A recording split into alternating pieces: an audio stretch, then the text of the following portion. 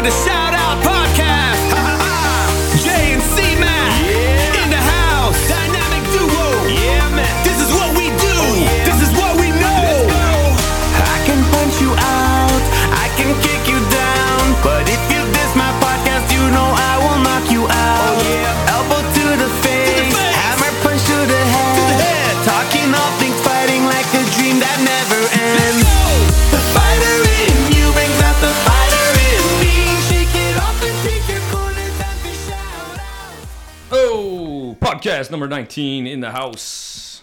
We have today with us. Huh? Literally in my house. Yep. I forgot some podcast gear as per normal, so we ended up at my house. So obviously with us, Chris, and we have the Arashi-Do Big Boss, Kyoshi Mike in the house. How are you guys? Hello, you guys. How are you out there? Good. Thanks for coming in too. This is the second time we did. Were you podcast number 4? Something like that, yeah. When we had that fairly early, yeah. greasy old podcast studio that we were in. But maybe even earlier, like 2? yeah, 2 or 3. You might be right, 2. Jake was 3, right? How much earlier back from 4 can you be? yeah. There's only 3 more options. You're right. All right. This is also our first time doing 3 people to a podcast, so we're hoping it works out. No, son, we got Jake. You're right. This is our second time doing 3 people to a podcast. First time doing it 3 people with our own gear. Yeah. How did it go with Jake? Were you guys talking over top of each other, or was it fine? Yeah, I no, thought it easy. was totally fine. Yeah. I'm sure, like with those podcasts, Fight Companion, all those, get a little liquor, and I'm sure we're all talking over each other then. That would be. Yeah.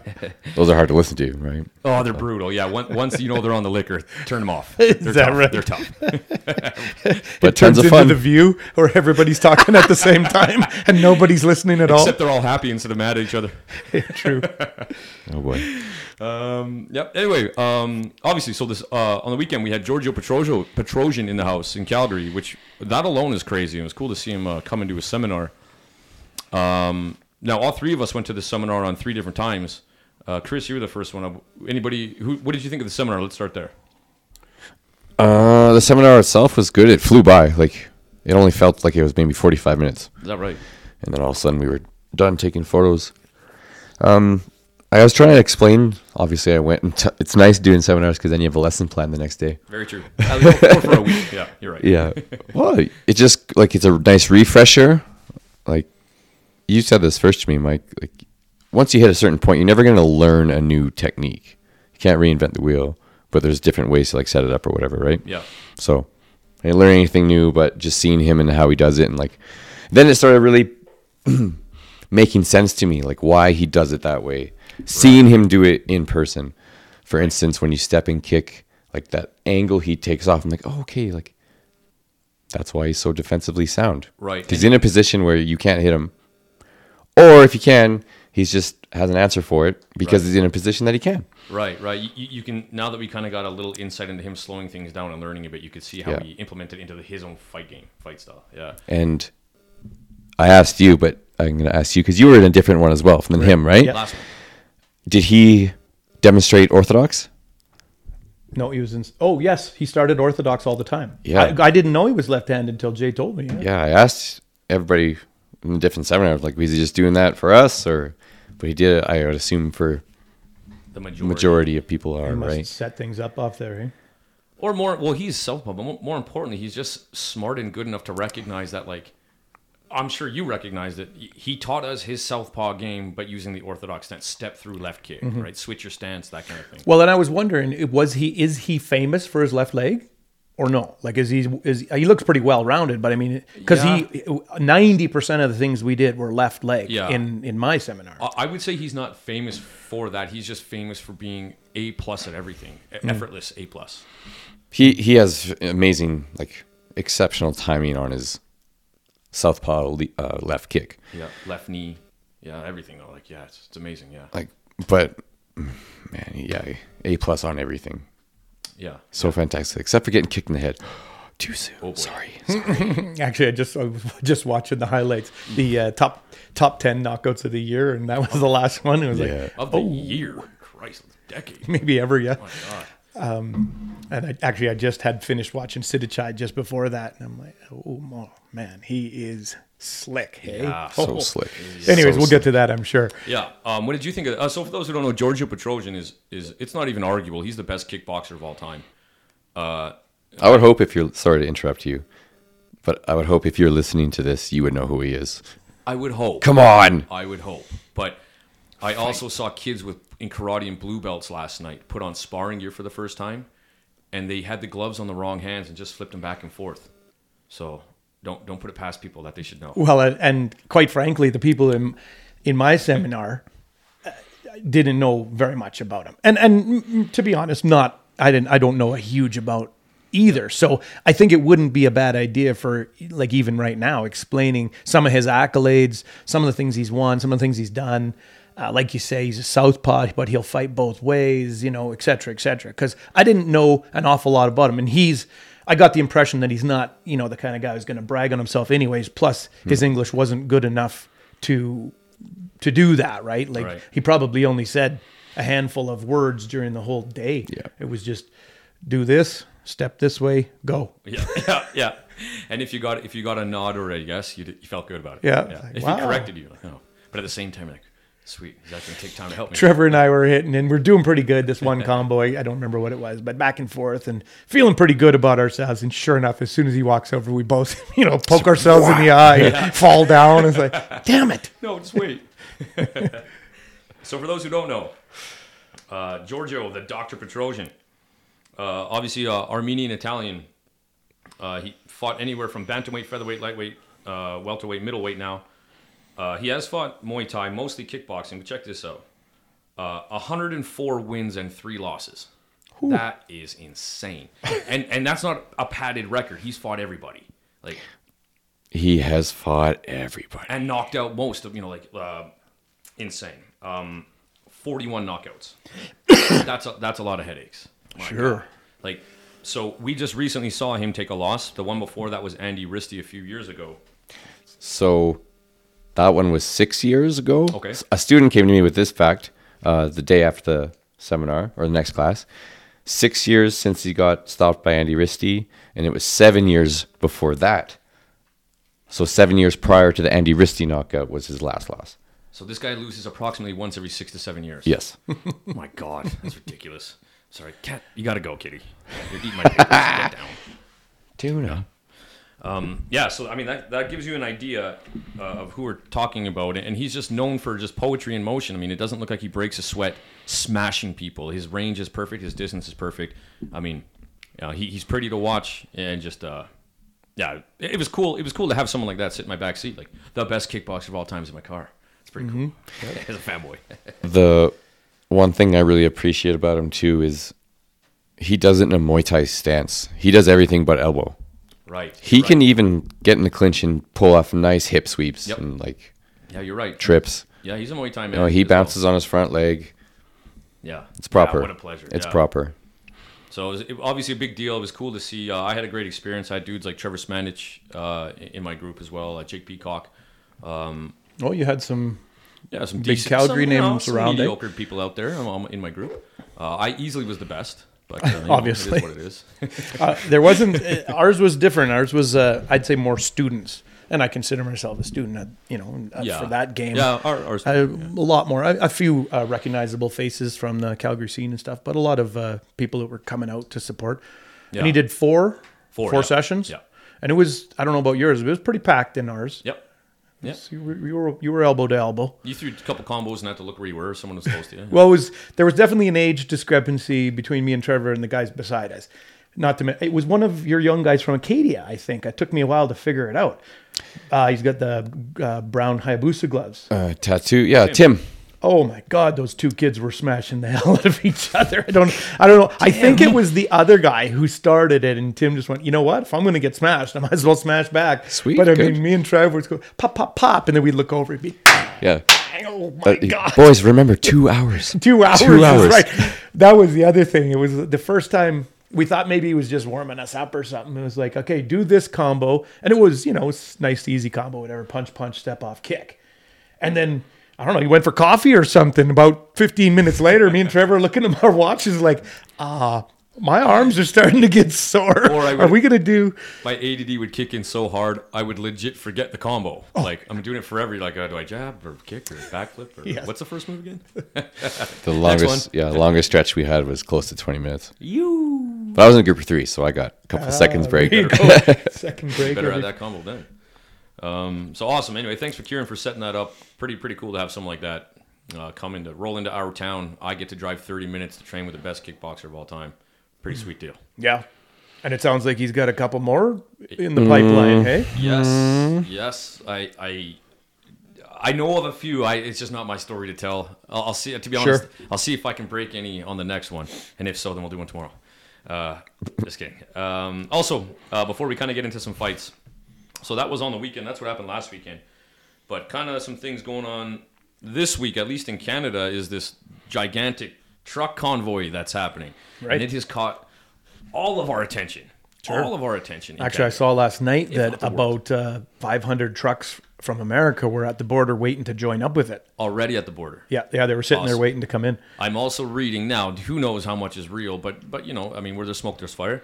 I'm also reading that around the world, people were making fun of people in Slovakia and Brazil driving trucks with Canada flags. Like, what are you going to do? Good luck making it to Canada. I go, no. They're parking in front of the embassies all around the world. Yeah. Awesome. Australia just started their own driving across the country. Did you see that? I just did. Yeah. And they credit the Canadian idea. Awesome. What was interesting last night, actually, my wife read it to me because on the news they're hammering on this GoFundMe, right? Because it's over $5 million now. Did you? Yes. And well, and a lot of like in the news outlets and the media are saying, the GoFundMe is going to shut it down because they think it's going to go towards terrorist activities and this and that and the other. And actually, a trucker came on and said, "Listen, I know this is what's being said in the media, but that's just their spin." Yep. And he listed all the things. He said, if you want, the reason they're raising money is to help pay for truckers who have lost income or lost loads or whatever. You have to. There's an accountant and a tax lawyer who's running it, and you have to sign up and give your information and credentials, and then you have to show how much money you've lost or how many runs you couldn't make or this, that, and the other, and then you can be reimbursed that amount of money. Okay. And then if there's any money left over, they're going to donate it to the Veterans Society of Canada. Right. So I mean, this is what he was choked about this because he's like, we try to set this thing up and do good things here and have legitimate reasons, and the news is out there saying that we're thinking about funding terrorist activities. It's like, man, they can sure put a spin on it however they want, hey? It's so crazy how quick it went to terrorists. Yeah, like, those people who have the cameras. That word gets thrown around so much lately. Sure does now, eh? It's pretty common. Yeah, no kidding. For me, it's. I know it's so polarizing right now. Vaxxed, unvaxxed, whatever. Mandate, not mandate. I don't know. I don't. Whatever. But while you look around the rest of the world, like, and not that it matters if it doesn't matter to you, it doesn't matter to you. But it does to me. But we're kind of laughed at. Like, we talk about Australia, like, look what they're doing there. But everyone's like, well, that's you guys too. And it's like, but we don't know that. The States says, whenever I see a report from down there, they're like, oh my God, look what's happening in Canada. Lockdowns, well, especially in Quebec. Well, come on, 10 p.m. curfew is crazy. Where is the logic in that? It's not going away. Like they still have it. It's not top of the news right now, so we don't think about it, but it's still happening. Yeah. So for me, it's and listen, I mean, I don't know where you're from, but where I'm from, we get to make decisions for ourselves, and that's just. I guess I was lucky enough to be born on this patch of earth to make that to live like that, and I hold that dear, as we all do. And while it's just been so dark and gloom for the last few years, if anything, it's nice to see hope and unity and love and pride again of our own country. Because I don't have a lot before this week of sort of proud of my country and what's been going on. And well, it's interesting you say that because we were raised to believe that we have, freedom of choice and stuff in Canada is but when something like this happens, it's pretty interesting. And whether you agree or not with the sentiment of people who don't want to get the vaccine for whatever reason, that isn't what this is about. Right. They actually said most of the truckers who are in the convoy are vaccinated. That's not their point. Their point is a government or whoever shouldn't be able to make a law that says you are compelled to do this. Right. Not that we really wish you would. This is against the law to not do this. So now all of a sudden do we live in this country where we have freedom of choice? I don't know. Like, everybody believes that. Well, no. But if they can just pass a law. Right. Very clear. No, you shut down my business more than once.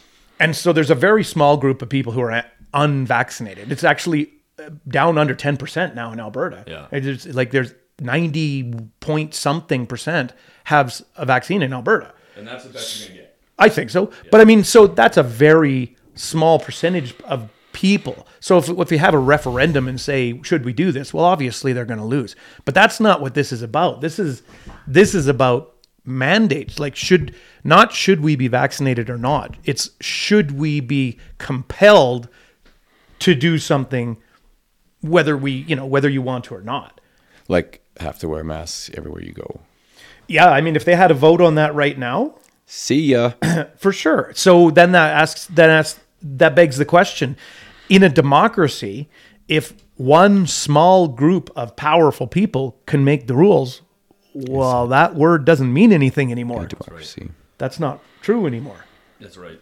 And I don't blame any government that would walk through the last 2 years perfectly. I mean, hell, you're just people like us. But from my point of view, it's been cringeworthy to watch what my local and federal and provincial government has done with this.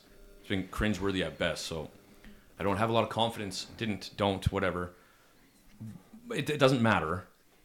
But this has brought confidence back in my country, in my people, and it's cool to see. Like, it's sure interesting. We're coming together with the government wanting the opposite effect. Oh yeah, like worldwide. Like if you follow any social media, like worldwide, this is newsworthy right now. Right. And we always look at other countries and what they're doing. It's cool that it's our country. Yep. Taking that step ahead. I really like that. And I was pleased to see that England has started preparations to say, okay, we believe we're on the right track. We're going to power down all the restrictions. Awesome. Yeah. It's and I don't forget about your vaccine status or anything. You can't, whether you agree with it or not, you got to admit, it just feels nice to see people come together for the right reasons. Sure. Right. If there's anything that we're not divided on right now, it's this funny convoy thing that's the forefront that's taking away all the division that we get to watch every day. It's nice. It's interesting. They're pulling into Ottawa right now. Love it. But one thing I find funny about the convoy is, and I was thinking about this the other day, and then the next day, of course, it's all over social media, but all the photos and videos, like at-home videos that people are taking, there's not a ton of trucks. No. There's a lot of civilian vehicles. Others, yes. Support vehicles kind of which, rally the troops. Yep. They're all banding together. Like, I think the truckers start anything like that has to start with a catalyst. Yeah. So this is a thing that's happened, and then people can rally around. Like, for a while there, everyone was saying, well, let's just, your business is being affected. Let's just not do that. Let's just run our business like normal. It's like, okay, but we're one person. We're one school. Yeah. If we go out and stand and yell and scream, bye, Mrs. Bryant. Bye. Then, we're going to get shut down so fast, and we've accomplished nothing. We got out to the public. We didn't get out to the public. We didn't get any notoriety. We didn't change any. All we did in the foot. Right. All we did was get smacked, and now we don't have a business anymore. Right. You guys are like this. I watched an Instagram person I follow, their story. They took off to Ottawa, and they're driving by the Capitol, and there's shout out to you, Devin. There's big old farmer tractors and making it up from Letterkenny. Nice. Excellent. Just that's hilarious. I just binge watched that entire series. It's pretty funny. Yeah, either way, I mean, shit. If anything, at least I have something interesting to pay attention to for the next. Sure. While. And I hope they don't, like, there's some, well, and again, it's the media. How much is true, how much is not, I don't know. But the media is reporting that there's a group that is wants it to be like the American January 6th, you know, rioting, take over, burn things. It's like, I don't really believe that Canadians are doing that. And B, how much is that spin that they want us, you know, want us to hear? Yeah. But I hope it doesn't turn violent and turn all that stuff, because then you lose the point of what you're trying to do. The story becomes the violence instead of the reason you did it in the first place. I thought they should. I told my dad this. I thought they should take their trucks and make a line, park back to back around the Capitol building, and then just get out and walk away for about a week or so. Yep. Don't let anybody in. Don't let anybody out. That, you know, you're going to cause some serious pain in the butt. Yep. I actually ended up in the convoy totally by accident, where I was going to Costco, and we pull out on the road, and we're like, what is going on? There's flags everywhere. It's Canada Day. 60. I'm like, what is going on? So I needed to turn right, so I merged into the line, and finally I realized, oh, this is the convoy. 2 minutes later, I merge out and go to Costco. But hey, I was in there. Quickly We're going to Ottawa, baby. Damn traffic to like, oh yay, go guys. That's right. That's right. Bottom line is, I'm proud to see what my country's doing. Keep it up. Love it. All right, let's move on here. So we had some awesome fights this morning. OneFC. Again, if you guys don't watch, it's on YouTube. Usually Friday, well, always Friday mornings. Just the dates, you know, obviously change. First fight, let's talk about. So we had a late replacement. I know we talked about this, or the last one. No, or was me and Justin Parsons, I think. We touched on it too, but that Gregorian. Unfortunately, right, Murat Gregorian got the vid, and. Had to get pulled out, so it was Chingiz Alazov versus Smoking Joe Anawat. Okay, before we go on, he's a replacement fighter. Smoking Joe, yes. Smoking Joe like is by a week maybe. Yeah, and he looked a little smaller. No, a little bit. Yeah, Chingiz is actually fairly tall, but he just looked a little underpowered. But yes, yeah. And you can't keep up with Chingiz. That guy sets a pace. He's like blitzkrieg. Yeah, and you can tell he doesn't mind fighting. Look at his nose. Sorry, what's the other fellow's name again? Chingiz Alazov. The other one. Smoking Joe. Oh, not a what? He you could see he was coming out sort of like, yeah, we'll test the waters, we'll get the fight going, and it's like, nope, none of that. Smash. You could see like, whoa, okay, we're in the deep end right now. But that's how you have to fight tournaments. Yeah. Really, right? Yeah, 3-round fights. 3-round fights, kickboxing rules. It's not a one-nighter, but still, get it over with. Yeah. You're going right back into training, so. Right. And that's how you're going to catch the Muay Thai man. They always slow. Sure. Yeah. Yeah, that's what I saw, is like midway through the round, is he was still kind of like tapping his foot and throwing out a light teep and stuff. It was like, no, none of that. Right. It was just smash, bang, smash, coming straight down the pipe. He was strong. He looked strong, man. And you know, he clearly prepared for Murat Gregorian. And after watching him dismantle Ngannou, I was like, we really missed out on that fight. Yeah, man. That would have been something. Yeah. But what I was, sorry, what we're getting to was Joe Ngannou fought, I don't know, close to a month ago not long ago. As a replacement fighter for this tournament, and he obviously won. But the other reserve fight happened on the undercard of this. The guy with the Davidad or whatever with the haircut. Oh, yeah. Davidus Rikas or something? I can't remember. Sure, Remus Rikas, yeah. What a wild-looking style. But the first time he threw that high roundos kick, I went, maybe I discounted him a little too early. That was a hard, fast kick. But here's my thing. Everything that you're doing, which is good when you're firing, can't you do that with your hands up? Sure. At some point, it's not really showmanship anymore. It's your style, I guess. I mean, it was only a matter of time till the big Russians smashed him one good one. I mean, he wasn't very interesting to watch, but I bet those punches hurt. You got something to say, Chris? Well, I'm just saying he's just like, that silly haircut got waved in the wind when he got slapped with a hook. Like, that weird. I hope that was on purpose. Like homage to the Three Stooges or something. I don't know. It's terrible. Yeah. And Chris was saying he just does crazy shit training. Sure, I can see it. Clearly. I was telling Jason last time I saw him doing a muscle up, but jumping up past the bar, doing a jab cross on a guy sitting up top, and then catch himself into another one. Oh, Jesus. I mean, With yeah, boxing he's gloves a on. pretty good athlete. He can obviously kick and punch. Like, Yeah. and he was 8-0, so Yeah. you know, I don't know who he fought, but I mean, he was obviously catching people completely unaware because that first kick was like, oh, if you weren't prepared for that, you'd go to sleep on that one. And the guy he fought, I've never heard of that guy at all, but his hands, holy good God. Yeah, they were thunderous Right away when he threw a quick combo, I was like, oh my goodness, like this guy can crack. So for big men too. yeah, that was a. Oh no, they weren't not the that big one. guys. Yeah, They were about 170, 71, 70 kilos. that's 70 54. kilos. Yeah. Yeah, so about- 155. Yeah. I'm just so happy to see that. Hey, man, Eastern Bloc fellers hit hard. They sure as hell do. It Man. seems like it. Eh? They, Yeah.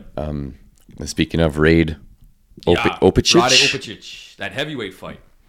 The big ones. Yeah. That guy. They were trying to put it to me in centimeters. It took me a long time to figure it out. He was 6'6", 6'7". Yeah. Yeah. 225, and that's what he weighed in at. So Right. who knows what? But the other guy wasn't much smaller than him. He was huge. But but they threw hands like middleweights. Yeah. They were fast. Yeah, that other guy that lost was awesome too. Spinning hook kick. Yeah. Like he threw some really good Jumping stuff knees for a guy who for was big considerably bigger than Yeah. he should be. And we talked about Opicic a few podcasts ago. Yeah. What do you think of him? I think he's awesome. I don't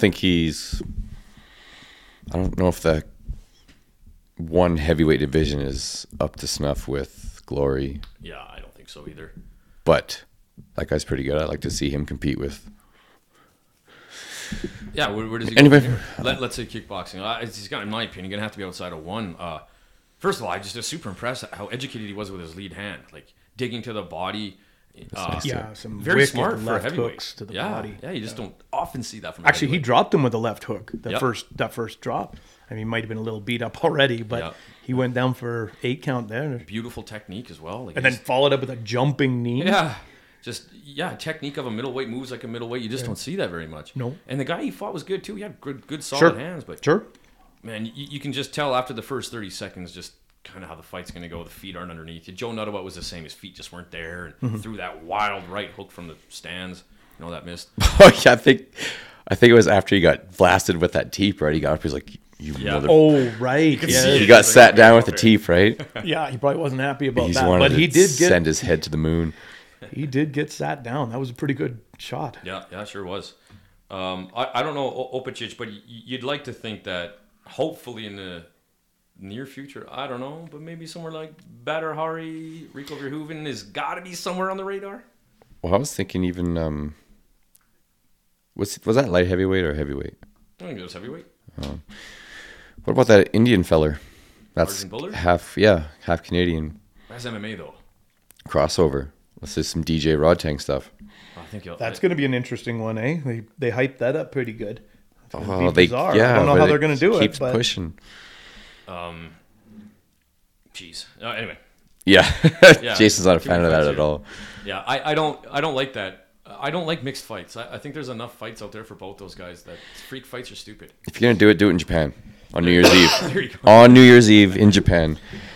Bob or Sapp. where was it in Ukraine where the guy fought the girl? Well, that didn't go over so well in the social media. Went Hey, about as well as expected. yeah, yeah. Let's be real. In the social media world, it didn't work out so good. Jeez, of course. Why would you? Yeah. And you know, we have our friend in just cultures. We have our friend obviously in Uganda, and he wondered that. Like, I forget who was fighting. It was a female, and he was like, "Well, maybe it was Katie Taylor boxing. Well, why don't we have a guy fighter?" Like, yeah, we don't. Doesn't really work like that here, you know, for the obvious reasons. But it's just funny to hear, just without any cultural malice. But he's just like, "But if she's so strong, make her fight weak dudes." Like, yeah. Yeah, I mean, I hear ya, but that just doesn't really fly here. Matter of fact, it flies way less here than it ever did. sure. Like, it just doesn't fly. It's happening in other sports right now, and I think there's some real big backlash coming. Finally. Finally. Oh man. It's like There's some head shaking over on Yeah. the left side of the table. Keep it on the one fight card. yeah. David Kiria versus Sidichai, Sit Song Pinong. Sidichai Come has on. his number. I could be wrong. Maybe I'm looking into it, but I'm over exaggerating. Poor Kiria is just standing there waiting for his turn. I was like, oh boy, here we go. Like, you could tell he was breathing like Man, he got surprisingly enough, he didn't get all marked up and stuff. He looked fine at the end of the fight. Yeah. And, you know, I watched it. I kind of rewinded and watched it a few times, some of the combos and some of the exchanges. Because he threw some decent hands. Yep. He did catch Sidachai a few times with left hooks and stuff, but I mean, it was like hitting a wall. Yeah. But his kicks, Sidachai made him miss 90% of them. Yeah. He was just the perfect distance away where he could just shift his knee back and the kick would miss. It wasn't even close. Like he didn't even. I don't know if he got a decent leg kick in there. Yeah. I saw one punch be land on Sidachai, I think. His ability to keep him at his distance was so insane. Every time Kira tried to step in, he was eating a jab or a teep or a body kick. His micro motions are awesome. And yeah, his little shift side to side, little fakes every time he went, like kind of like a boxing, rotating back and forth. Kira was like, oh shit, something's big coming. Yeah. But And just had him stuck. And Kyrgia, I always cheer for him because he always just looks like he needs a hug. I'm sure that's not the case. He's tough as nails, but he's so quiet. He doesn't say anything. He's not on social media, and he just gets nothing but the hardest as hell fights. Is that right? Oh, poor guy. Hey, they all do. Wars. Yeah, that's true. They all fight each other. You're right. But He's a bad man himself, but another thing that I noticed that we always talk about Sidachai's legs. I don't know if it's because he's wearing those new shorts or whatever, but like his arms are crazy long too. He did have a considerable advantage on Kyrgia. yeah, you're right. Like his He's guard he was missed like a lot. his elbows were out, like Right. so he could have just bopped him. Right. I when I first watched it, I rewound it again, same sort of thing, and watched it again. His hands, kicks too, and knees. One of the things he really did that I liked is he put his hands to knees several times. He rolled them together. That was unstoppable. But I mean, I was watching his punches because Thais aren't necessarily known for their punching. Perfection, right? They'll hit you in the face, but it doesn't necessarily look like a boxing punch. But his did. They came out, not only were they accurate and clean punches, but they snapped. So it was a really nice combination of, you could see they had power, but there was a snap at the end, which a lot of the other guys didn't have. Either they were pushing their punches, which, don't get me wrong, still sucks, or they were snapping so fast that it, you're throwing jabs out. Right. And you can eat them. And set up shots. Yeah. There was none of that. Every shot looked like it was the end of a crack of a whip. And it just like, punch, ouch, right? ouch. You can't ouch. it's still Sidachai. He was the king of glory. He's a bad dude. Yeah. How old is he now? He's 30. So Still lots physical prime coming up. Yeah. But you've been doing that for so long. I feel like he's still at the top of his He's only game. getting better. It looks like. Is that right? I don't know many cases of if you've been fighting for so long like that. Like for instance, Bokau is what now, 36 or something? Yeah, up there. Yeah, 36 there. So 38 somewhere around there. You can't stay at that level forever. No, I'm familiar. Well, he's a bad dude, but I think Superbon has his number. Oh, is that right? Yeah. Sidachai? Yeah. Even though he lost last time? I'm thinking Tawanchai. You're thinking Tawanchai. Jeez, I keep doing that, yeah. Yeah, Did that last Superbon beat him, and then Superbon's beat him before. Is that right? another- That's interesting Right. because maybe it was that Kyrgia was just a little too short for him, but he couldn't touch him. Like he didn't. I don't think he would have many marks on his body at all, many bruises. Like he went through a 10-minute fight and didn't really have any damage. Yeah, exactly. like I said, he just kept him busy. He did not stop doing something. He never gave Kyrgia a chance to. Did great. Smart, so smart. There was a couple left kicks there that were like, oh, that would have put down most people. Yeah. Actually, Kyrgia took some hard left kicks to the head and just ate him on the wrist and kept going. Oh, he got dropped by that one. Right at the end. That's right. You can make an argument for a slip. That's true. But he didn't have his hand up for that one. He did get hit in the face. Most you can tell I'm getting wound up. My watch just told me I got a stress thing. You need to bring your heart rate down, Chris. Stupid Garmin. But he's having fun and he's like feeling himself when he just starts jump, tornado, whatever kicks. Yeah. Like sure. You don't see that. Hey, that was good. At the end, just I think he recognized that he had won 99% of the fight. So let's have some fun. Try something. And I mean, Kyrgia got stopped with that body cross knee to the gut. In glory. Yeah, in glory from Sidachai. So at no point up until even before this last fight here, and obviously including it now that we know, has Kyrgios even come close to like having any momentum on his side? Like I give that guy so much just for like, you got to go fight that guy. Keep coming back, you right? know what's going to happen. Yeah. Right. And you get, Go ahead. I was watching for Sidichai's. I wonder if he was going to go back to it because he knows he can do it, but he only threw like 2 body shots. Yep. He kept everything nice and long and jab, a couple of those knees look pretty violent though. So is it getting in this world? Is it getting to be sort of like K1 was back in the day, like where they sort of basically just fight each other again and again and again? But here's the problem: for the most part, all these guys are getting on in their years, and they've all fought each other 100 times. Right. So, but yeah, I mean, but I guess that was all those guys too, right? Like. Yeah, it's absolutely. Nice to see it come back. Peter Arts and Mike Bernardo and stuff like that. They just every whatever 2 or 3 months, like sign up for the next one. See if we can't take home somebody. I don't even remember my own name. Yeah, well, and that might be the case. Hi, my name is Peter. Yeah, we fought a couple of weeks ago. Shit. So that leaves in the finals then is Sidichai versus Chingiz Alazov. Sweet baby Jesus. Man, that's gonna be so good. Yeah. And then the winner of that fights Superbon, and then Murat comes back and he says, "Bitch, I want a piece." Yeah, I agree. And then we're gonna have a bunch of great fights lined up after. Yep, I agree. So Alazov versus Sidichai. Who you got? Sidichai. Yeah, you're a big fan of him, eh? Big fan, but also I think he's got the experience. He knows how to deal with that. That pressure. Sidichai's fought everybody too, man. True, very true. Right, like. Yeah. I agree. I take Sidichai for sure. Decision. What do you think, Mike? That's the guy with the beard who is pressure. Yeah. I don't know. That's a good question. If he can rock him once, but I didn't see any.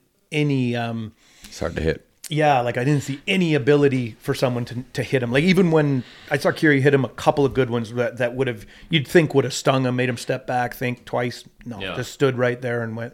Good one. Bang, bang, bang, bang. Right. Hit you 7 times back. So, I don't know. Like, short of getting rocked hard, it's going to be hard to deal with that guy. He's going to make you miss, and he's going to hit you every time. Now, is this going to be a 5-round fight? Because it's a final? Interesting. Probably not, hey? Because they'll make the championship title fight the 5-round fight, I would assume. But they'll be fighting for a belt. Okay. They'll get a tournament belt out of it. Well, so it could be 5 rounds. I'm way more confident saying Sidichai. We'd have to go on the Googler and see if the last tournament that Petrosian won was a 5-rounder at the end.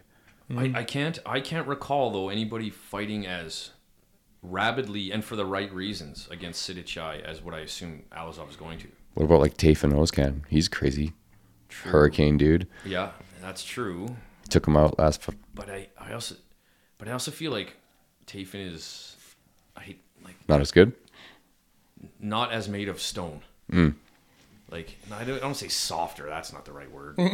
But I didn't see any soft people on that card. Right. But Alazov, like it looks like he should fight that style. Like you can't, like Grigorian too. You can't push him back. You're not going to be able to stumble him. Like, is he Russian? Alazov? Yeah. I'm just flat out. I listened to his after Georgian, fight. and he had 2 flags. Right. I just caught Georgia, and I didn't catch the other one. Okay. So from that Eastern block of that's a good word for them. Block of stone, yeah. block of granite. All of them. Man, I'm gonna say Sidichai, but I kind of want Alazov to win. He's pretty wild. He's pretty exciting. Well, and everybody assumes it would be Sidichai that would win the whole thing. Here's why I would want him to win, Alazov to win, so I could see Alazov Superbon. I've seen Superbon. Sidichai. Right, that's true. Someone new. Their paths will cross, though. So sure. Perhaps we should put a Slurpee bet on it then. Oh, I do. Okay. I like that. Sidichai versus. I need to know if it's 5 or 3 rounds first. Okay. Slurpees aren't cheap, Brent. Yeah, that's true. 5 rounds, Sidichai for sure. Yeah. Without a doubt. You'll figure them out. Yeah, I think so. All right. Good Lord. Now, the other one, too. I could be wrong, and I just assume this guy's on some kind of substances. But Jared Brooks, the monkey god. Yeah, he was tough, eh? That was a beatdown. Not only is it a beatdown, but, dude, take a goddamn pill. Like, he is just way too wound up. Sure. Relax, guy. Like, it works for him, clearly. Obviously, but I would hate these. He reminds me of like the Tasmanian devil. Like, just a crazy. But he trains out of Michigan. Like I've never even heard of this guy until like his last fight, basically. But just calling people out gives people. He's respectful before or no after the fight. But man, he lays it on thick. But Sure. Shoot your shot. Jeez, the Japanese kid did. He couldn't stop the takedown. Yeah. And then once then it's. I mean, you get a wrestler on top of you. They know that's their whole world to lay on you. So you're gonna have a real tough time. But He just couldn't keep that pace. The guy was just on him. Yeah. Right. But yeah, like his whole intensity is like he brings that exact same attitude into the ring. Like just it works for you, I guess. Sure, Man, he is winning. What a savage. Do you ever fight in the UFC, or is he working? Is he working his way up to it? 18-2 is. He's got to be thinking he could get in there sometime. Maybe with a cool nickname like that and wrecking dudes over there, maybe he'll get paid more than one. Maybe Stay over there. Maybe. I'm surprised he didn't get dished a 50. That's true. A $50,000 bonus, because that was pretty friggin' awesome. Yeah, that's true. Just mauled that guy. Yeah, he did for 3 rounds. The other Japanese fighter, that fight was pretty fun to watch. Oh yeah, you're right. What was it, Wada and is his name Wada? Yeah, Kata? against the Chinese guy, right? Yeah, Japan versus China. Yeah. So it was that, and those guys looked like someone chiseled them, Yeah. looked like Da Vinci chiseled them out of stone and then threw them in the ring. I wasn't up early enough for that one. I just watched the highlights. Well, I watched the fights, but I fast forwarded through most of it. But man, it was actually a really interesting classic style of a really good grappler versus a really good striker. Okay. And so the grappler got him right away for the first round, but then sort of powered out, couldn't get him back down in the second round, so he got lit up, but then he got him back down again. So Yeah. So what do you guys prefer overall? Do you prefer UFC or OneFC? Well, OneFC because they have kickboxing and Muay Thai. Yeah. Me too, I'm biased. I haven't seen a ton of the MMA style in one before, but it was. I mean, the matchups were interesting. Speaking of which, never even heard of that Mongolian kid, but he was awesome. Did you see that? Yeah. At first, and he even said they interviewed him, and he said, "Well, I'm kind of like." Not in English, obviously, but I'm kind of nervous because, look at all the lights and there's people everywhere. You could see like he was wandering in from the, herding the goats and then straight into the ring. For the first 2 minutes, he did nothing. Yeah. Like he bounced and danced and kind of jabbed a little. And like you could see him kind of being starstruck. Yeah. And then when he landed a couple shots, he went, oh, I see. And then from then on, he was going to town, beat. It was pretty interesting. And then there was that, I'm sure you guys saw it, that MMA fight that lasted about 30 seconds. And right when Chevalo was like, well, these guys are tentative, ping, pow, it's over. He was just in the middle of saying, well, they're not really doing bang, bang, bang. Never mind. And it was so fast that the first one knocked him out and the 2 landed while he was on his way down. Like, Oh, man. Yeah, it was a counter left hook and just spun his head sideways, and then he got hit with another beautiful. right. His leg went out from under. Yeah, it was pretty wild. I do like OneFC MMA rules. They can knee when they're down. Ah, man, like Monkey God was doing those jump knees on the ground. That makes a big difference. Yeah, crazy. I love the production of the UFC more. Sure. But obviously the kickboxing, Muay Thai, there is no organization on the planet that you're going to get. That is the premier. I cannot stand the other guy opposite Chevelo. Oh, yeah? Dude, Dragon? Chills. Did they fight today? But they seem to not like each other, hey? Did they get in a bicker today? They do every time. They like, well, I disagree. Well, I saw this. Well, I didn't see that. I did laugh when I heard the one. He goes, did we agree on something? it was actually the Japanese and the Chinese guy fighting, and the one guy said, yeah, the Japanese fighter's definitely outstriking him. The other guy goes, you think he's outstriking him? Like just the tone? But that happens every podcast or every broadcast. He's like, well, don't you? Like, Every goddamn, are you guys married? He's awful. Mitch Chilson? Something like that, yeah. Was that the British guy or the No, guy. Dragon? Yeah, Dragon. Yeah. Right. Okay. I don't know anything about him. I laughed pretty hard when I heard that. Just the way they talk to You each just other. don't like him? No. I find him quite annoying. Is that right? Hey? Yes. I think Just the way he talks? JB would do a better job. Oh, one championship. Get a hold of me. But I'll do it for peanuts. he seems like a guy who does he have martial arts experience? Do you know? I already know where you're Who, going the with Dragon guy? Yeah. He was saying he was in the ring with what's his name, and had him taking his back and choking him out and stuff. Like obviously training and stuff. But he obviously trains. Whether he fights, I don't know. I see where you're going with this though. Yeah. Yeah. Yeah. He talks. I see what you mean. Like he has no skill, just skims over everything. He talks. Chevelle knows his shit, man. He sure does. That guy's been around the block. I see what you mean. The one thing I'm not a huge fan that Mitch does is have these long, drawn-out things when he's interviewing people. Is that right? Because I think he does that because he's bullshitting his way through it. So he has to slow it down to think about what he's about to say. Think about what his next question is. Okay. That's what I kind of feel like he does. Okay. And everything's like, he's really just got to use his speed, work on the range. Those takedowns are like... Yeah, I got you. It's scripted. I don't know. It's not scripted, but I see what you mean, though. like it is. Yeah, he's trying a little too hard, maybe. And announcers, like, can ruin a good fight. You're right. Yeah, you're right. I do feel that the bickering they do catches my attention. It's weird, man. Remember the guy in Victoria who said I need to cut my toenails because I was busting up his side? I was breaking his skin with body kicks? Yes. Oh, my God. That's like the highlight of the fight. It's not me whooping his ass. It's that stupid comment. How'd you get this job? Yeah, no kidding. That's how I know. But didn't he wear a blue jacket and some silliness? I don't know, but Anyway, that's how I know you know nothing about fighting. you don't know anything. Nothing. It's okay.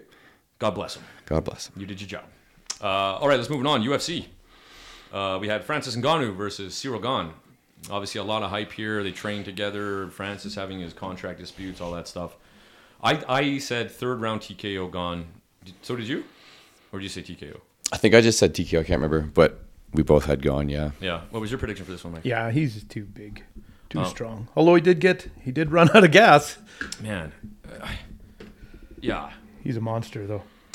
I already don't like his fighting style. I've decided for a heavyweight, the fact that you only want to tip tap means I'm not a fan. That's just not. I get it for heavyweight, but you got to give it to him that he didn't do what we were. Very true. Right, like he's evolved, he's gotten better, Yep. smarter, wiser. Agreed. But also, man, you don't want to risk making bank. Yep. Right. Yeah. Could be a case of that, I think. Yes. Well, and he's been talking, right? And that too. About how he's not going to wants do money. this anymore and blah, blah, yeah. blah. So you got to go out and back that up with another win so that you can say, listen, all I do is come out here and show for this. Yep. What's his name gets $30 million and I get $500,000? Yeah. Come on. Especially when I You're one bet of the the pay-per-views are company. probably pretty similar. Yeah, exactly. I got to admit, I can't cheer for a guy whose stance looks like he's on the character selection for Mortal Kombat 2. Just kind of with his hands down, like gyrating. Like, And kind of bouncing Yeah, around. I'm sorry. You're just waiting for your turn to start. That was a good one. I can't, man. I can't do it. I can't cheer for you. I'm not a fan of Ngannou. I love everything he's doing as far as how he's come up and everything. Obviously, I really like that. But you know what? Just when you see that Rosenstrike knockout, slow motion, you hit him with your chest and face because your hands were behind your back when you were running straight forward. There was no technique there. Right. I can't. I'm a fan of technique. So, Hey, sorry to interrupt. Yeah. Featherweight kickboxers Petrosian and Superbon square off in a 5-round bout. That was, October, whatever. Yeah. So it was 5 rounds for them. So for the world title, though. Yeah. yeah. So, but does that mean this one's probably? Oh, this is a tournament. Right. Yeah. But a final, but Chris, you might be right. Like being a final, they might get a belt for it. A title belt, like a tournament final belt. You might be right. We'll have to There's look nothing into about it yet, anyways, on Yeah. the internet. Yeah. Well, yeah. That will sway my decision for sure. And obviously Ngannou, I was listening to a boxing person, I think, and somebody else, fairly close to Tyson Fury's camp, and I know they're saying like, boxing, but apparently they want this fight, this Ngannou fight. They think it'll sell. They think it'll, and let's be real, who's going to sell a fight better than the Gypsy King? Yeah. Good arm. What's the rules? Make Boxing. Oh, well, that'll be silly. I I mean, agree. it's a payday, Yep. but That's what Fury says. But is that really all you're looking for? Then you just want to go fight for? I mean, I guess I would. Yes is the answer. Yes. 30 mil? let me see how many zeros are on that check. Yes. Oh, the answer is yes. Give me a blindfold. I'll do it. No, what I mean is he giving Ngannou a payday? Was that his theory? Yeah. His whole thing is come and see me. You'll get sparked out and you'll make the most money you've ever made. Sure. It's so funny to watch that guy fight and perform. Like if you watch, like I think it was you I saw on one of your tweets or something that said, out of these two people, who looks like the one who's going to murder the other? And you would be wrong. Yeah, that's right. Yeah. Or like one of those, like one of these people is a baker, and like the other one's a fighter. Yeah. One of this guy makes donuts and he samples his own product a little too much. And this guy's the world champion. Yeah. Tyson Fury got fat. Yeah. Was it a photo of him? Yeah. When he was at his fattest? Yeah. Yeah. He's weird. He's got any nipples. You're so fat. The nipples go inward. What the hell? Yeah. And he will still turn your lights out in a minute. Eh? Oh, that's crazy. I love it. What do you guys think of this? Is this anything you want to watch? See, this is another crossover fight, which I hate crossover fights. I don't want to watch this at all. I don't care. Well, I'm certainly not paying for it. Very true. But it builds a lot of hype and it gives us something to talk about. Very true. There you gives us go. some content. That's true. I mean, it's a hot topic. Okay. Right? So then, But if you bring up Jake Paul, I'll come over there. I'll give you one, Mike. Speaking of which, did you see he had his first Muay Thai lesson the other day? He was doing kicks on the bag. Someone tweeted it to me. I'm like, why are you sending this to me? Oh, whatever. Well, but what he did do that was interesting, because I don't think he has enough power in his body, but his bank account has enough power. He bought a significant amount of stock in the parent company of UFC. Did he? See, I didn't hear this. Look at him. So now he's going a different way. He's saying, "Oh, Dana, you don't want to play with me. You don't want to do this. Okay, I'll put my money to where my mouth is. We'll right fight with our zeros. Well, that's just it. He said, "Now I'll go in from the other side, and I will, if I can get enough money, and because he's the kind of idiot who can raise massive amounts of money for doing stupid shit. Right. His followers are kids who just spend their allowance on candy anyway. Sure. So I mean, he could not maybe him personally, but if he started a movement. Not unlike the whole trucker movement where people started contributing money to go in and buy stock in the UFC parent company, which would then allow them to have some control over what Dana's allowed to do. Cool idea. My goodness, is that ever That's a fun idea. Well, it's Cheeky. actually something useful. Doing something useful with your money instead of just being Jake Paul. Exactly. Boy, he must really like fighting. But hey, if he wants to take Muay Thai, I'd fight him at 170. Let's go. Out of retirement. Let's go. 10 mil. 240. I'll fight you at 240. Forget Chris. Half what Chris wants. I'll fight you at 240. Whatever. I would teep him in the grill. Oh, just once. Just take your gloves off. That's all I wanted to do. Yeah. You win. Where's my $5 million? I'm leaving. Okay. The other thing I hear he's saying too, and I know it's all just smoke and fun, but whatever. But he contacted Khabib, who has his own fight company, Eagle FC. I heard it was the other way around. Or, I read a thing. Khabib wants to help him. Oh, I see. And then the last But I thing don't know. is, well, it could be that way. I'm not sure. But the whole point is the last thing is, yeah, well, I'd fight for whatever however, you're first. You're the first guy fight. Khabib. Yeah, right. Good plan. Yeah. Okay. At some point. Okay. Moving on. I get Now it. you're bringing in. Was that Khabib's brother that fought on UFC? Yeah. Oh, I got this here. Yeah. Okay, Yeah. okay. You bet. Okay, but real quick, what if Ngannou first round knocks out Tyson Fury? Wow. Well, then he deserves whatever he's going to get. But could you imagine just the chaos in the fight world that would cause? That would be hilarious. Between everybody calling out Ngannou, then UFC saying no, you got to come back, or like it would cause such chaos. Sure. Even if he does well, like even if he goes a number of rounds and does well, it's going to cause some problems, don't you think? Yeah, I think so. Yeah, I feel like McGregor had a better chance I agree. against I agree too. Yeah. Mayweather. Yep. I think so too. I think Ngannou looks like a fridge with arms out. He there. just moves too slowly. Yeah. He's gonna look terrible. That's my prediction. And then we had Figueiredo versus Brandon Moreno. I see a fourth fight coming down the wire for these guys. Draw, one win. That was super close. But you know what? There's nobody else either. Like you guys made the division exciting again because there's nobody else. What are they? 125? Yeah. Yeah. That is small. Yeah. Like they had Demetrius Johnson gone, and then like it just. I don't know. Well, they were talking about shelving that division, hey? Yeah. So they kind of brought it back to life. Right. So I guess why not just keep fighting each other? Yeah. Are they getting paid decent or no? What's that? Are they getting paid decent? I doubt it. I Not doubt at that it, way. yeah. Yeah. Too bad, because they're some of the most interesting fights. Yeah. And they're flying. Yeah. Fast. Yeah, it's so fun. So fast. I definitely thought Brandon Moreno looked a little off. I don't know if he was injured or to be honest, what I assume is the star power got a hold of him a little bit. Probably, had a little too much fun instead of trained. Just a little off to me compared to Who's that? Brandon Moreno. Oh yeah, okay. Just looked a little, I assume he enjoyed his success, as he should. As you should. So I just see these guys. I know they don't want to fight each other again. I don't know how they. There's nobody else that can hold a match to either of these guys. Mm-hmm. And then there's Michael Pereira. You see that crazy capoeira guy? Backflips and all kinds of crazy shit. Right. See that? He is massive. I can see that one. Oh, dude, I'm sure you've seen highlights of this guy doing backflips into guard, jumping off the cage, like just mad stuff. Like, and he's huge too. Like, he does backflips. He'll, you're on your back waiting for him to jump into guard. He just turns around and backflips on top of you. It's crazy. He's huge. How big? Well, I think this fight was at 170 possibly, but he easily can make 185. Okay. He is massive.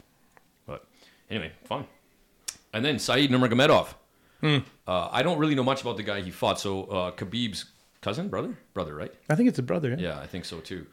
Now I'm not much of a grappler guy, but I definitely noticed that everything he put together into that choke went like that. That was something else. Yeah. You obviously being quite versed in grappling. What was your thoughts on watching him do that kind of stuff? Well, he was sharp. I was surprised though. Like he wasn't as big as Khabib. Yeah. A little stringier. Yeah. But that's actually a real benefit if you can get a hold of someone's neck. Some of the big guys, I mean, they're so strong they'll just crush your head. Right. But guys with thinner arms get into the neck much easier, and you can't get it out. You can't dig it out, right? Huh. And lots of guys who are quite good at doing one-arm chokes now. I haven't seen any in the UFC yet, but lots of people are doing it to control the other arm so you can't defend it, and then they'll crawl their fingers up your collarbone. You know what I mean? So and they're good enough that they can choke you out with one arm, and that's those long, stringy guys can do that. Yeah, it's got to be tough with sweat too, man. Right. That's impressive. And Rogan was saying, what did he call it? Like a rear naked guillotine? Because it was the same arm position. Yeah, but it was upside down, right? Yeah. Is that what that's called? I don't know what they like. It's a version of a Darce choke kind of idea. I don't know. I'd have to look into it. I mean, Rogan would know more than most, I guess. Because you know what's crazy is that might have been the first choke I ever learned when I was like 10, so 140 years ago, and that's the only one I'm really comfortable. Was it? It was arm in or no? I'm trying to remember. Yes. Yeah, you had arm in. So that's essentially. No. Now I think about it. I think it was out. Was it? Okay. Yeah, I'll have to go review. It would have to be for you. I don't know. Yeah, but like that sort of like this. I as a kid, a teenager, like your sort of classic guillotine or whatever. I wasn't good at. But for whatever reason, the second I'm like, oh, I can do that pretty good, and that was the first one I learned. Interesting. Yeah, I haven't done it since. Guys with long arms do well with stuff like that. Wow. Look at me. Yeah, well, obviously. Super impressive. Craig Jones and people like that are able to, from inside people's guard, he'll go sort of a headlock position around the back of your neck, come over and lace his own arm like a rear naked choke, and then go across the front with a guillotine. You're braiding his neck. Yeah, and people don't defend it because they're like, oh, this is nothing. This is not. Oh my God! Too late. Huh?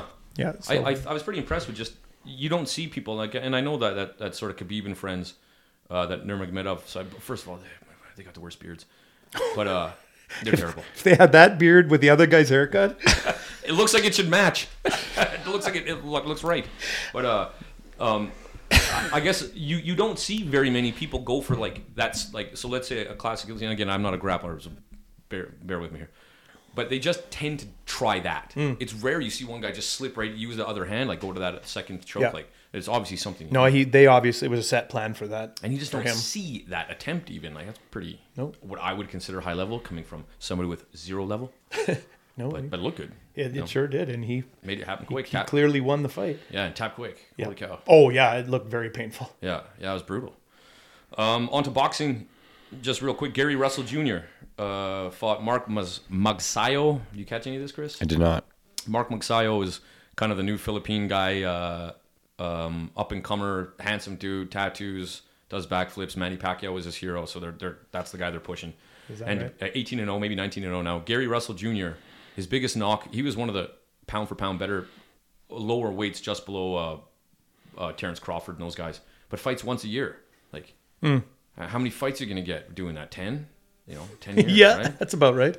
And he was undefeated, or maybe one loss, I can't remember. But anyway, Gary Russell Jr., one of the pound-for-pound best, lost to Mark Magsayo. So close or no? No, not close at all. I made it look pretty easy. So I think we'll see what happens next for this Filipino guy, but I'm sure stardom. Anyway, that's as far as what happened.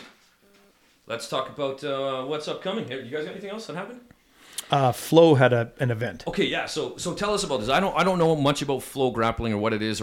So is Flow an actual organization? Yeah. Okay. So Flow used to has its fingers in everything. It's got wrestling and basketball and whatever. It's a what? It's the whole site. If you Flow, go on just Flow. Flow, yeah. Okay. So Flow swimming, Sports. Flow. How do you basketball. spell the website for people? FLO. Yeah. FLOsports.com? Sports, yeah. And you can go on and there's tons of stuff on YouTube for free, obviously, but you can subscribe for, I don't know, $12 a month or something. It's not terribly much. And they've got, depending on what you want, they've got badminton, they've got everything. You can go in and check out the world's leaders which is kind of cool because as a sports group, there's a lot of sports that you have to work really hard for and don't get any recognition, right? So having a place where you could go check it out, and possibly these people, I don't think they get any money for it, but so they got into the grappling world a while ago, and they made a deal with IBJJF to be the broadcaster of all the big tournaments, the Pans and the Worlds and this and that and the other. IBJJF is the international, but that's like the sort of be all the sure. rule makers, it's, right? Yeah, it's the Gracie's invention, but it is the de facto organization until something else comes along that either challenges it or whatever. So that is the one. And now no-gi grappling has a lot more different options, but as far as gi, there's really only one. And without getting into it, my impression is there's a lot of politics involved in this kind of stuff. Oh, I think so. Yeah. Yeah, Gotta be, and I'm sure in any high level thing, but yeah, they're you really have to break into it. So the IBJJF, if it wants to, it changes the rules fairly regularly, like a lot of sports do, right? Sure. And for a while, it was taking things out that it didn't like for a long time. Traditional jiu-jitsu with the gi was how they wanted it to be, and then these people would come in. Like a high-level wrestler or something would come in and do some things, and they're like, we don't really like that. And then some leg lockers would come in and start, it's all under the guise of safety. But heel hooks, you know what a heel hook is, right? Yep.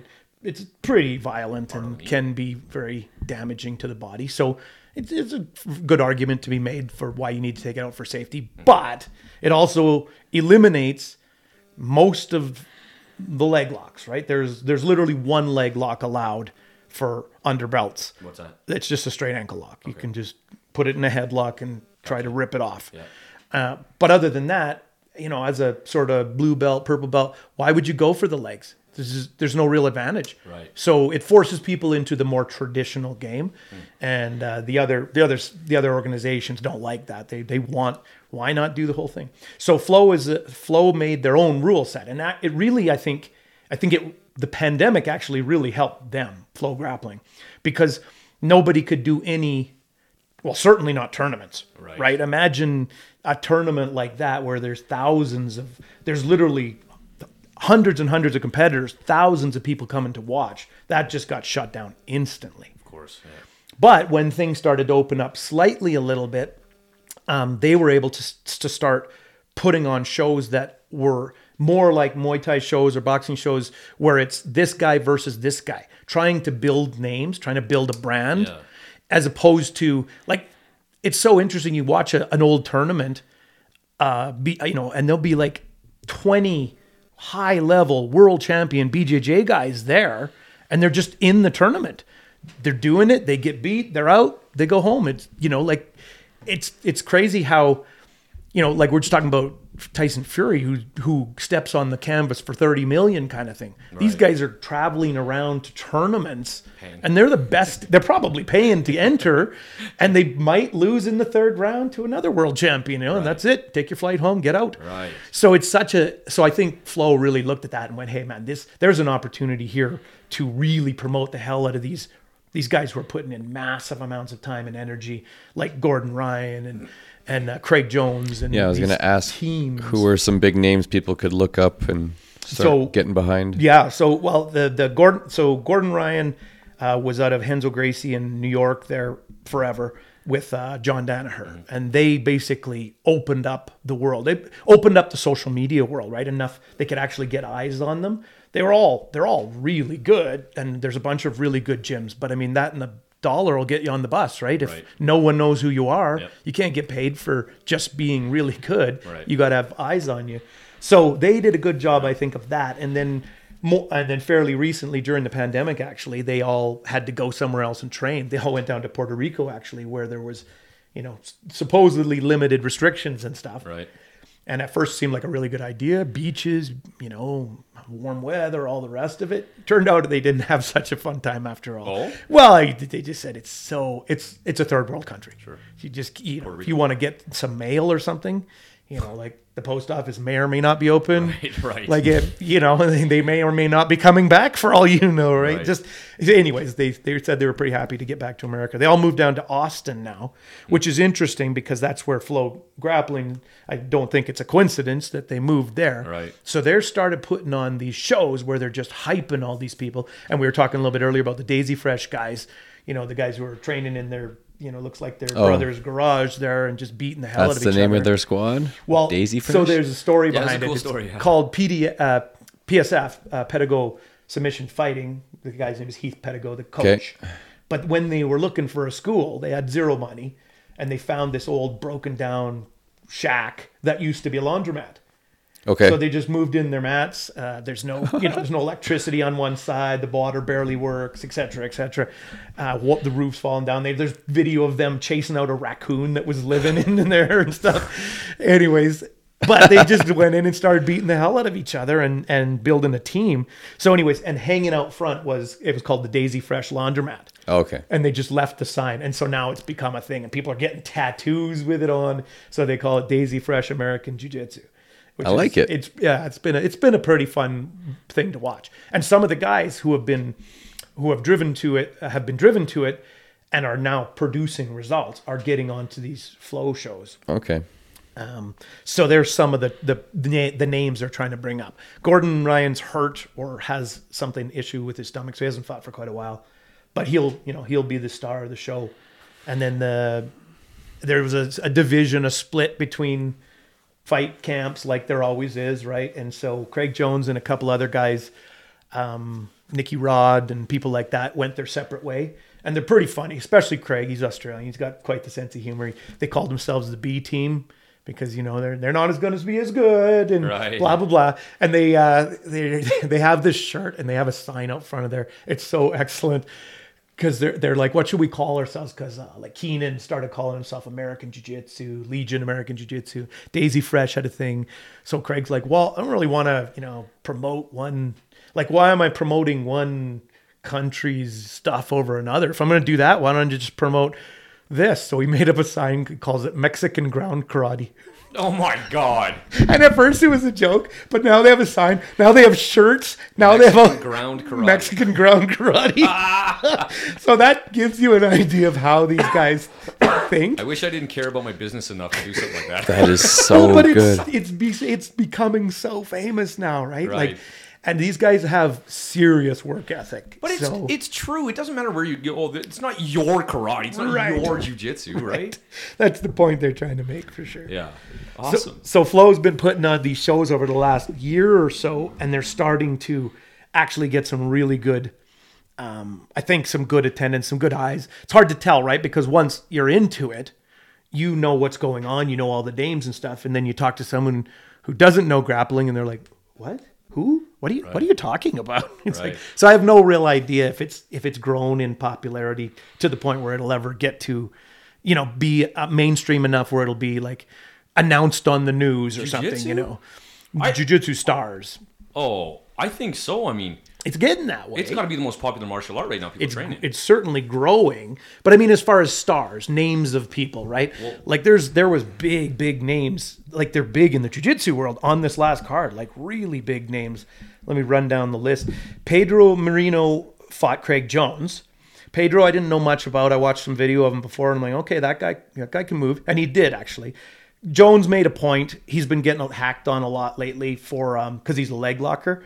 and he'll just pull guard immediately and start attacking legs, and he finishes people like crazy, right? Yeah. So of course all the people out there in the world are just flaming him like, you can't do anything else, you're a bum, you know nothing. Lay off the leg so I can win. Right. Or have a better chance. So he basically said, okay, fine, I'm going to wrestle this match. I'm not going to do anything but wrestle, which he did. And he did an okay job of it, but the other guy was just a slightly better wrestler. Yeah. Nothing really happened. They didn't really even go to the ground. They just stand up wrestling, arm drags, try to get the back, and no one could really. So in that way, it was kind of a slow, boring-ish fight. Yep.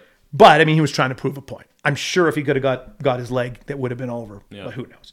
And then people like the Rotolo brothers, they're twins out of Atos. Their coach is Andre Galvao, who's like the biggest name other than Gordon Ryan. They're going to actually have a super fight at one of these ones coming up. And they're two really big names and also really big boys. Right, yeah, he's huge. Like Ryan has been putting on weight consistently. They're so young, right? They're young compared to others. Ryan's only 26 or something. He's won everything already. Holy crap. And these guys are going to fight at probably 225, 235, 240, something like that. They're both just big. Yeah. But the Rotolo brothers, actually I know we're running late already, but I just wanted to talk a little bit about this because I thought I had an interesting observation watching some of these really high-level competitions lately. The blue belt division is a mess. So black belt division, it's kind of like, the old karate thing. Once you're a black belt, you're a black belt. Yeah. Are you a black belt for 1 year or you're a black belt for 21 years? Because you're in the same division. Right. It doesn't matter. Right. So Joe Blow, like me, who starts jiu-jitsu in his later years, gets his blue belt after 2 years of training, have some skill. Which is the first belt in jiu-jitsu. Yeah, white to blue, yeah. So then you're thinking, okay, like I've learned something, I must know something, I should go to a tournament, right? But it's getting messed up because if you're a black belt in judo, or if you're a decorated wrestler in any kind of NCAA or any kind of thing like that, and you start jiu-jitsu, you automatically go to blue. Just because there's no point, right? Like you're so much better at your game that the white belt's silly. Yeah. But so is blue belt. And here's the other thing. There's an age limit on belts. You can't get your blue belt in jiu-jitsu until you're 16 years old. Oh, I already see where this is going. Right. Okay. And you can't get your purple belt till you're, I think, 18, and you can't get your brown belt till you're 19, or maybe I'm wrong. But anyways, I think it's black belt at 19. So it's 1 year. So you're going to have kids. So, and we have it in our own gym right now. We've got kids who have been training for 9 years now. Yeah. And our kids aren't killers yet, but some of them are. So you've got these new breed of kids coming out of who have been training since they're 4 years old, and they've got the muscle to back it up because they've been working at it, right? There's a kid named Cole Abate right now who just kind of burst onto the scene. In IBJJF, he's only allowed to be a blue belt because he's 16 years old. But in the other sports, like in Flow, he fought a 10th planet black belt who was like a legit black belt for 10 years. And he fought him to a standstill and actually won a decision. So you got a 16-year-old kid who's not allowed to be a black belt. He's a blue belt. Well, where's he supposed to go? What tournament is he supposed to go to? So he goes into a tournament with me, with my 2 years experience. He goes, I think I'll do pretty good. And then boom, smash, boom. We're like, what in the hell was that? Right. So they're kind of shooting themselves in the foot because so there's this guy named Michael Pixley who fights out of PSF, the Daisy Fresh guys. He's a highly decorated wrestler coming in, and he's got some jiu-jitsu skills. Like he's getting really good at chaining together things that he was already good at. So he'll take you down, get on top, and he'll throw on darces and front headlocks and stuff like that because he's already in that position. Yeah. If you put him on his back, maybe he's not so good. Maybe he's got a lot of jiu-jitsu to learn. But the fact is, he never goes to his back because nobody can get him there. But you were always allowed in like our old school point fighting days in karate. You were always allowed to compete up. Can they not? You can't do that. That's the thing is you're not age? allowed to compete at a higher level. You have to compete at the age you're at. And but what about belt level? Oh, but the age is the belt level, gotcha. right? Yeah. So he just turned 17 or something the other day, and they immediately gave him his purple belt because. Thank God. I'm sure all the blue belts were like, oh, thank God. This is ridiculous. It's evolved. And I think they're going to have. They have to drop it because the junior, like the World Junior things that's coming here this year, it goes up to 17. After that, you're a man, I guess, right? So I guess. I just got an itinerary for what happens every day for those. Literally on my phone during this podcast for the WBC Youth World Championship. Really? What's that all about? Well, as far as Thursday, we weigh in 7 Chiefs. We come here Friday. Like I literally just got a text of an itinerary. So that's exciting. It's going down. Right on. Please send that to me. That's great. I'm cool. So, anyways, just to make a long story short, I think that there's an evolution coming in that. Yes, because it needs to. There are people coming in from side doors, if you will. The average guy who starts jiu-jitsu doesn't stand a chance at these big tournaments. Right, and the reality is, you hate to say it just because I'm an old man, but if you want to get there, you got to use social media. Like all this shit's happening because you guys have gone out of your way to put things out there, make videos, make series, vlogs, right? Like right. Yeah, you have to put in the work to get to where you're at to make. So if you're interested in seeing any of this stuff, go to Flow. It's on YouTube, and go to the Daisy Fresh American Jiu-Jitsu story. They've got a 5-series documentary. Now, disclaimer: be ready to hear more swear words than you've ever heard in your life in one sentence, because these are people from all walks of life, but mostly pretty rough and tumble, and they don't care. Like this is not, your typical dojo where you go in and everyone's respect. This is walking there. Hey man, how's it going? Time to smash? Yeah, let's go. Yeah. And I'm cleaning it up nicely. It's a jiu-jitsu fight gym. The first thing you do when you walk into a place like that is measure dicks. Oh yeah, it's going for it. So, but it's actually, I watched the first 5 minutes. I'm like, oh man, these guys are idiots. And by the time I was done the 45 minutes, I'm like, you know what? This is actually super inspiring. It is. I want to go train right now, And I don't do any grappling at all. And you showed me that. And you just said that too. Like you just missed the hardcoreness of it. And the fact that like life doesn't exist off those mats. There's mats, and who cares about anything else? Yeah. A lot of them sleep in the gym or in their car. They don't have jobs. They just collect enough money to eat so that they can train every day. And the best part is it doesn't matter. They're not worried about it. No. Be on the mats. No, absolutely. It's all about the mats. It's a fun time in your life because it doesn't last long. Well, yeah, exactly. And that'd be my advice to them is, hey, don't listen to anybody who's hating on you. You spend a couple years doing this. It will change your life. There was a smart man who once told me, maybe somehow you don't end up with more responsibilities in life, but you sure as hell don't end up with any less, as you. Yeah, that's for sure. So just to run down the list here, just so people know if they want to look up any names. Craig Jones is a super big, funny guy. Lots of videos on him right now. The Rotolo brothers are so entertaining. They're twins, and they're like monkeys climbing in a tree, man. What do they weigh? That one's fighting at 150-ish, one's fighting at 170, so they don't have to fight each other all the time. Gotcha. But they do some just crazy shit. Talk about backflips and cartwheels and stuff. These guys are doing stuff that is like, I know what they're doing, and I'm having a trouble time following along. Like they've developed a whole series of where they're not trying to do it to hurt people, I don't think, but they step on each other, step on the legs. So if you're down on the ground and I'm up, they'll step on your foot to hold you in position, pin you. And I saw him just do it on this last one. He stepped one foot on the guy's ankle and the other foot on his wrist. Nice. And he pinned him there, and then he's got his two hands free to attack with, right? Well, exactly. Like they're taking it to another level, right? But he wasn't sitting there like he's like a baby. Like he was trying to. It was instant. Do his stuff. So, but that's even like that's they're playing chess instead of checkers. Right? I'm going to step on your wrist. I know you're going to yank it out. Right. When you yank it out, you bring your elbow close to your ribs. That's when I'm going to attack for this, right? Like there's many steps ahead of where I'm at. Like, hey, look, there's an arm. I should go for that. Right. And these twins are obviously super good because you just said they're in 2 different weight classes, so they don't have to fight each other. They fight each other. Yeah, they had to fight each other all the way up. And in fact, they ended up, so they were brown belts because they were only 18. Bullshit. They'd kill most of the black belts out there. But another rule coming for the IBJF. Well, no question. Right? Anyways, and they ended up in the absolute brown division because they ran through their division. It was... And the good thing about the Flow Sports is they'll put on the highlights of that, so you can watch the Rotolos like go through all their divisional fights and watch it's basically a highlight reel. Perfect. Yeah, but yeah. it's pretty cool. Mikey Musumeci is another one who's actually that's one to look up. Mikey Musumeci versus Esteban Martinez. Martinez is he's not a dwarf, but he's close, 4'11", and he's got the really short arms and really short legs that kind of look like it. Properties maybe of which makes him almost impossible to attack. Like he can get out of almost anything, and it's really interesting to watch. And he cartwheel, backflip because he's just a ball. So that's a really interesting guy to watch because it's unique, right? Right. And he I haven't seen him Crazy. Musumeci beat him, but he's not easy to beat. And then it runs down from there. People that they're working their way up the ladder to be big names.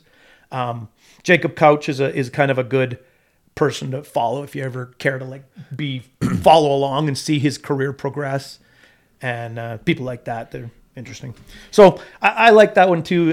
There was some fairly big upsets in that latest one, but not like some of the other fights we said where people got knocked out or taken out. These were like, okay, that guy just couldn't break through his guard. It was he just couldn't do it, and so he lost a kind of a boring fight. But still, big name. It doesn't seem to matter as much though. Boxing's the worst, right? If you have a terrible lose once, retire. Yeah, you might as well. You've lost your career. MMA, not so much. No. You can be, sort of 20-5 and still be a really high level guy. They ride the undefeated until you're not undefeated. Right. Yeah. But jiu-jitsu, it's almost irrelevant.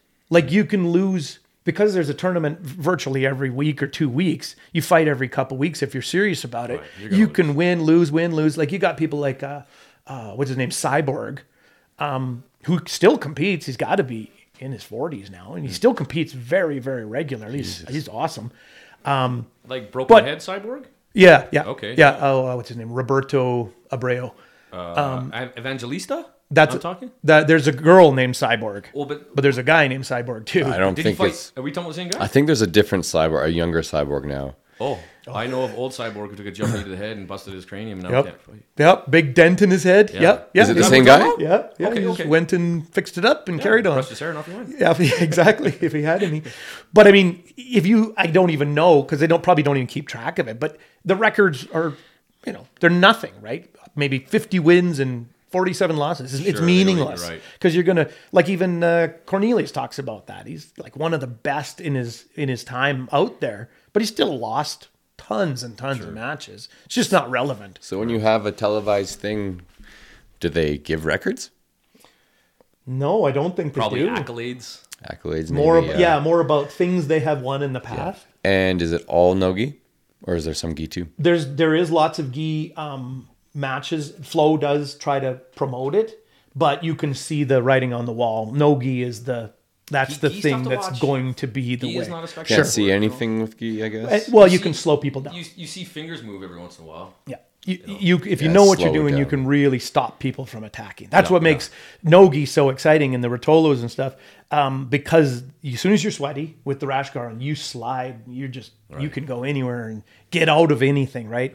You get if you sink in a good arm bar with a gi on that's not slippery. It's hard. It's almost impossible to get out. Right? You just the friction of it holds you there. With the right? sweat and everything. Yeah, you're right. Yeah. So I don't see that. I don't know if that becomes a huge spectator sport, but I could see the no-gi because it's super active. I still appreciate it. I just, just Yeah, 10 minutes can go by real quick, and you haven't seen much anything. when you're fighting happen. for inches. I will admit, my fingers on the fast forward button a lot during those ones. Until you all of a sudden you see a movement. And then you rewind a little bit. Oh, what happened there? Yeah, good.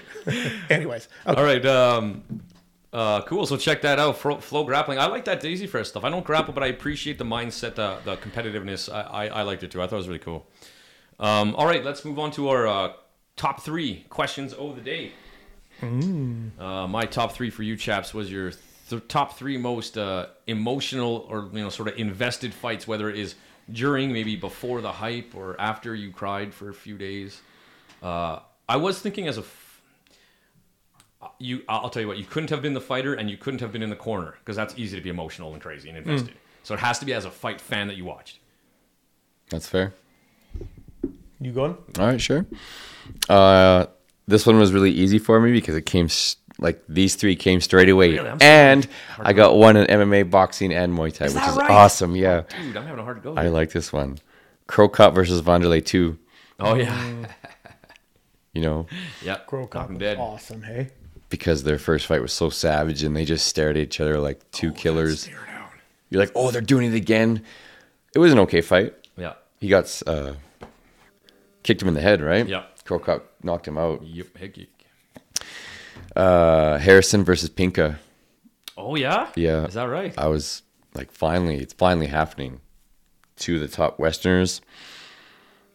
Pinka took it. Yep. It was a good fight. Calzaghe versus Jones Jr. Here's why. Because that's the first first boxing match that I ever went out to a bar to watch, saw it out. I was just getting into boxing. So I was That was a good one. very You were thrilled hyped to to watch go that. watch it? So hyped. And then you were saying, And I way was back like, in the day, the just bar, like they were all 18. I'm doing going to the bar, you know. They were all doing their like Welsh chants and stuff for Calzaghe and stuff. Yeah, there was some. We went to Jameson's and there was some drunk British blokes Yeah. at the fight. Excellent. Yeah, that was a tongue twister. How about you, Mike? British blokes. Top three. Well, I'm a lot older than you guys, so it wasn't any one fight, but when I was a teenager, maybe a teenager, late teenager, maybe 20-ish, when Mike Tyson started his run. Yeah. Like in his first fight was, he made a little noise and you're like, wow.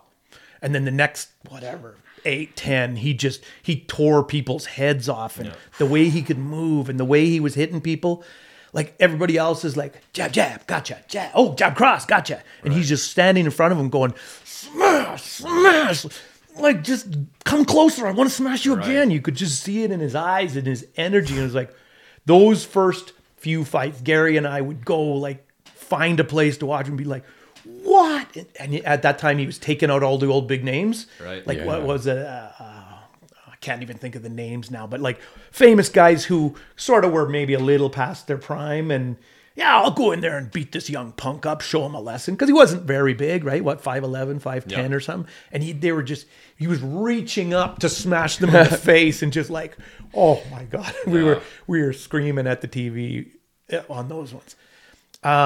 Second one's an MMA one. When George St. Pierre came back, if you will, to fight Bisping. Yeah. Oh man, we were hyped for that. And we went to some local pub kind of thing. And it was on the TV. We knew it was there, but the rest of the pub was just sort of going about their business, whatever. Right. And there was a group of maybe 8 or 10 of us, and we were screaming at the TV so loud that eventually everybody sort of started coming over and standing there like, what are you guys? Oh. Getting And then invested when, as well. and he looked like he was gassing out, and he looked like he wasn't going to be able to pull it off, and then spun around and got to his back and ended up choking him out. That little pub we were in just went nuts. That's Canada pride. Everybody's swinging there. Awesome. If you had a flag, you would have been swinging it, It was crazy. So that was one that sticks out in the memory. And actually, I'm going to cheat on the last one because probably the most emotional, or whatever you want to call it, memory that I have is when... So Gary and I took over for our instructor when we were about 17, 18. He wanted to go back to university, and he basically said, the school's going to fold or you can take it. And we were like, well, what do we know about it? But, I was a brown belt. He was a black belt at that time, just got his black belt. So we used to, and we lived in our little apartment, our little townhouse, that it was just a horrible wreck. But we didn't know that because we were young and we were super proud of it. It was our own place. Right. There was 3 of us living there. And we paid $125 each for rent. Nice. It was because it was $375. And we were super proud that we were living on our own and doing our thing, right? Your own Tasty Fresh. Well, kind of, because the basement got a yeah. lot of use. And we would sit up at night, writing notes, talking about how we're going to plan things and making plans about one day when Gary, you win the lightweight division, black belt sparring, and I win the heavyweight division. We'll be fighting each other in the grand champion, right? Yeah. And when that happens, we're not going to fight each other. We're just going to look at the crowd and say, this is everything we've ever worked for, right? Yeah. So I'm not interested in fighting my best friend at that point because we already won. Yeah, we're at the top together. And it happened in, I don't remember the year, maybe around 2000-ish. Yeah. At Lyle Cheney's tournament in Red Deer. We both finally won our divisions. He had to fight because once all the black belt divisions go, and back then there was actually lots of black belts who would come and fight. So they made a bunch of divisions. There was a women's division, there was light, middle, heavy, and there was an over 35 division. Yeah. So there was actually quite a lot of people who had won. So you had to actually fight down. Right. It was a real division. Right. Yeah. He fought the women, I think. I fought the over 35, and then he fought the middleweight, and he won. So it was just me and him. And we walked out like we were going to fight, and then we bowed to each other, and then we just turned to the crowd. And John Brack was the ref, and he was pissed. And Lyle was pissed because they wanted this big showdown, right? And we just said no. And I did a little speech right there. I said no. We promised ourselves we won for Arashi-Do. We won for ourselves. I'm not interested in fighting my friend. And later on, we did fight. It wasn't about that. It was about that moment in time. You stuck in the plan, and that was how it went. Man, it's more than 20 years ago now, and it sticks out. It's pretty emotional. Yeah, no kidding. That's awesome. I had a hard time with this one. I'm emotional every fight. Number one was the end of the Andy Sauer last fight. I shed a single tear. I was sad to see. Yeah. I grew up emulating him, everything he did, and now you're like, now you don't fight anymore? And he took a good beating, it was time. So that was pretty emotional for me. It was a good one. I was really excited to see John Wayne Parr versus Bocow on that Jamaican MPL card. And that did come up, but it didn't make the list. Oh, yeah? But I'll let you continue. Yeah, unfortunately, I was just, again, there was a lot of fights I was so hyped about. But that didn't make the list. Or, I'm sorry, that made the list of the other fight cards. And unfortunately, the fight was boring, but I was hyped for it. I was really excited. And I would have to say, man, either the Giorgio Petrosian knockout. I mean, I talked about that for days. Yeah. I literally would just look at my wife and be like, I can't believe it. She's like, will you shut up already? She knew exactly what I was talking about. I'm talking. I had you might have even been there for the first time. I had a party at Jameson's Pub when Chuck Liddell fought Randy Couture. And I really thought Couture would win. He won the first one by like spanking him, and that was like, the old guy, and he was friendly and everything. So I really thought he was going to win. He got smashed by Liddell. But more than that, I'd have to say I can't believe how crazy I got when Conor McGregor knocked out Jose Aldo Jr. Yeah. I lost my shit. Yeah. Like, I couldn't believe that happened. Like, those are my three. I'd have to say, or five. That's funny because yours are like in the moment ones, Yeah, not I like know. going into the fight. I know. I have to think about that. I had a hard time. Like, the ones I was really stoked, like, oh my God, like, I got to think about that, man.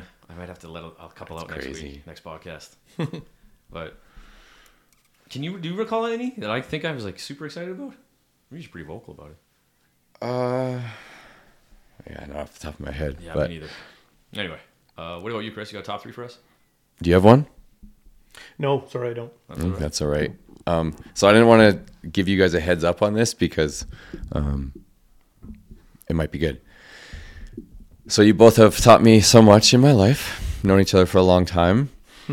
You've taught me so much. So really quick on the spot. Wait, it doesn't have to be on the spot. Both you, whoever just comes out first. Okay. You don't have to give me three, but something that I have taught you, or maybe something you've learned from me. Interesting.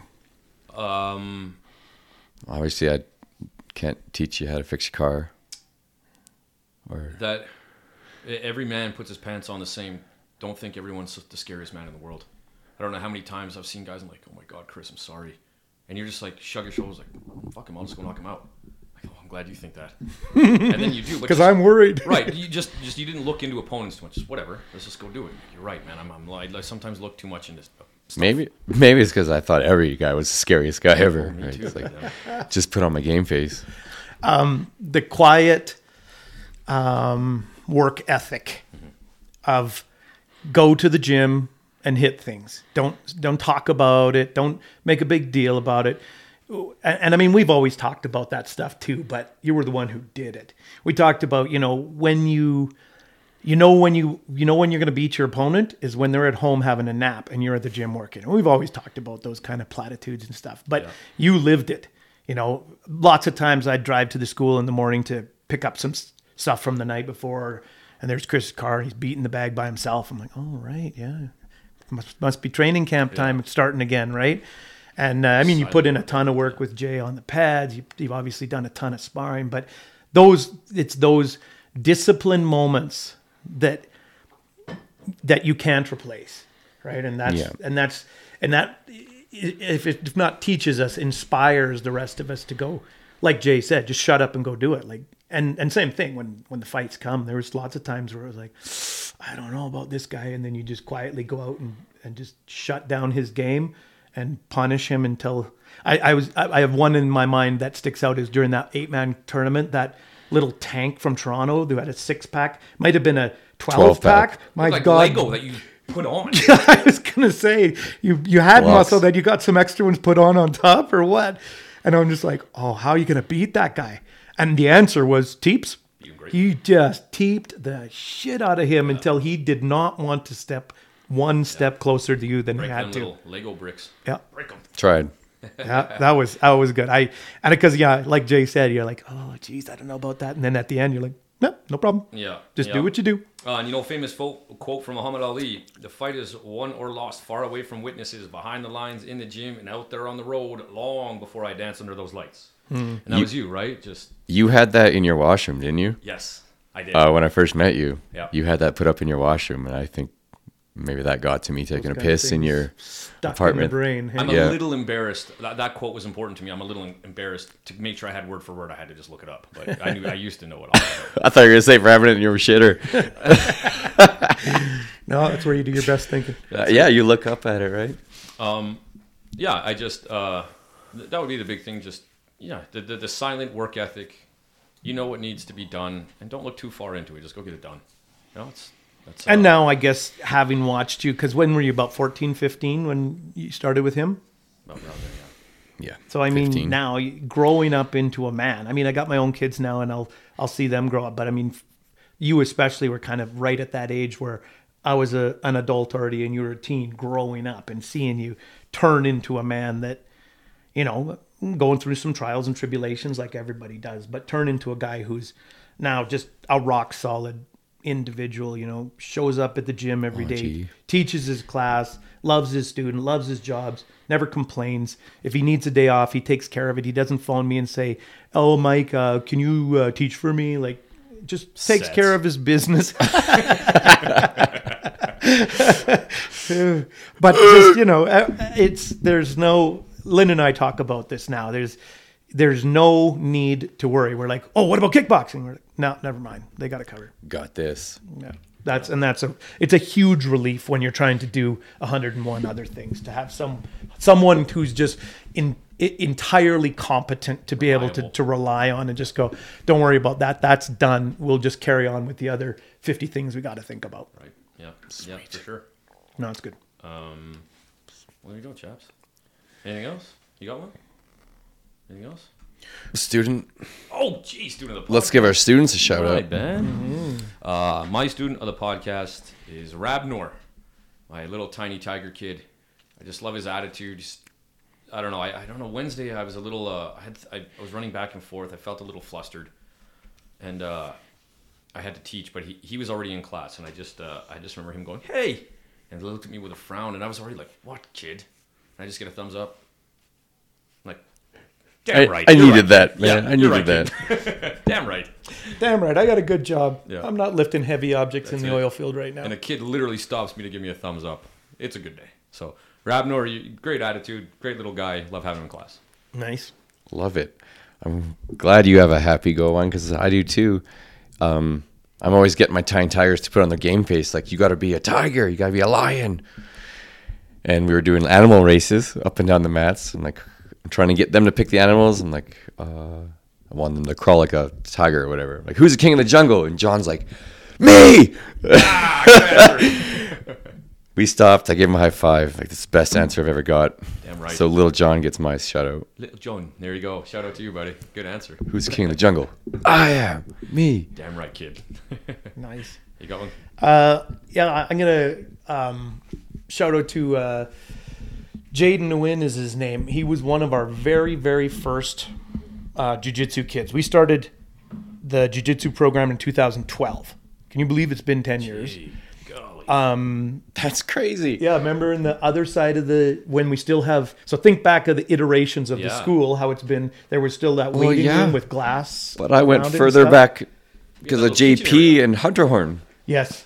That's where we crazy, started, right? That's where we started rolling around, but we didn't actually open it up to kids until we got to the new school. Okay. So we were, because Trevor and I wanted to wait till we were blue belts till we started offering it to kids to make sure we, had a clue what we were talking about. So there was 3 little guys that started, and then that family of 3 that joined. He's got 3 little brothers. Well, here's how long he's been doing it, because when he started, there was only 2. It was Jaden was about 6 maybe, and his little brother Jet, who was 4, and Jet was a nutball. He had an accurate name.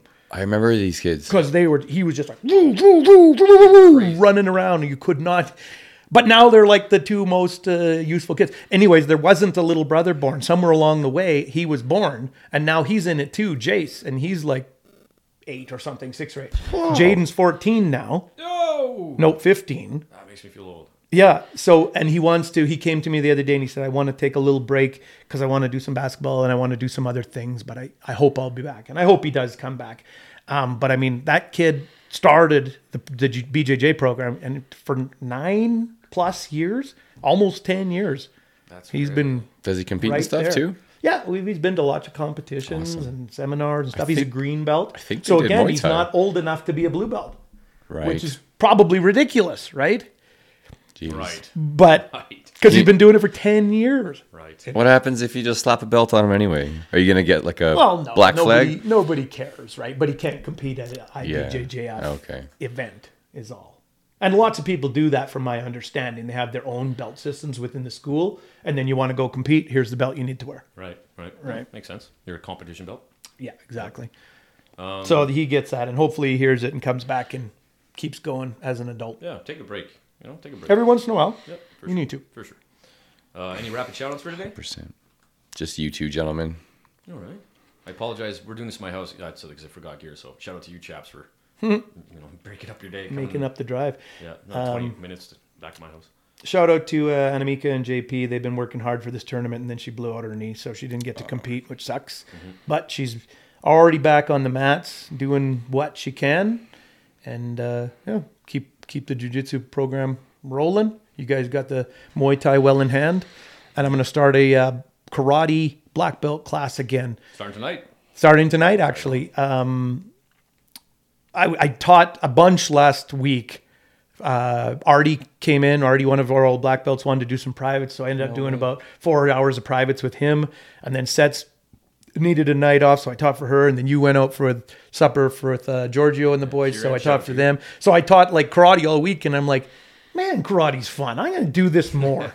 So I'm going to start the black belts again and make them kick and punch and jump around. So anybody who's out there, hey, we have literally 350 black belt karates people since the beginning of our inception.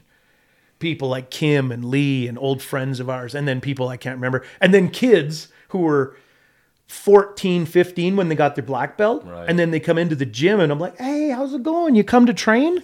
No, I brought my kid in. Yeah. Like, oh, no. Oh, that's heartbreaking, but okay. That's crazy. Anyway, so, all of those people Wild. Dust your gi off. And then we got people like Declan and Lucy they bought a boat and they travel the world now. They're in the Mediterranean right now. Hey, dust your gi off, come in, punch a bag, kick a bag, have some fun, laugh, whatever. And you're going to look like a bag of shit. Don't worry about it. Yeah, who cares? Just come have fun. Yeah, I when I hit 50, I went, I guess I don't have to be the baddest man in the room. I want to be, but unfortunately it doesn't seem to happen so much anymore. And I realize how much effort is my ass. You can be the baddest, I don't care. Yeah. Anyways. Yeah, that sounds great. What time is that on Fridays at? We're going to do that at 5:00. So that anybody who wants to stick around and do some kickboxing can join you guys if they're able to. I'd like to give a shout out, obviously, to Kieran for making that seminar happen. Shout out to you for covering me that night. I really appreciate that. I didn't really expect anything to happen of it. I just, I'll try. And then, wow, there you go. So I got to hang out with the greatest of all time. Actually, he got to hang out. Yeah, you got to hang out, out, yeah, That's with me. you, yeah. Shout out to Lane from Arashi-Do Edmonton. Just sporadically contacted me. You guys watching any fights? And just like that, we had a Barn burner. we had a proper, legal, government regulated Absolutely. thing at our gym. So relax. That's Take it easy. everybody take a deep breath. everybody stood in the corner and looked at the wall. That's right. So that was good. But it was cool to have a little gathering for everything we talked about, that convoy thing. It was nice to see people I haven't seen in 3 years. Yeah. And just clink a beer bottle and say, hey, good to see you. Yeah. That was cool. Shout out to my vet, looking after my cat. Got his balls chopped off. Wow. Well on his way. Other than that, it's Friday. Oh, tournament. We got tournament tomorrow.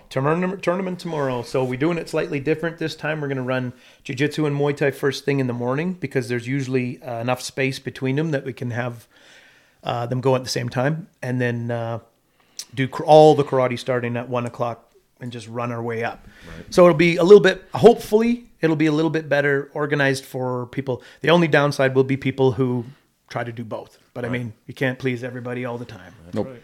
So we do our best, and I think it'll be a nice way to do it. We'll see how many people show up. The first couple were crazy big. Well, you showed me last night of the little tiny tigers.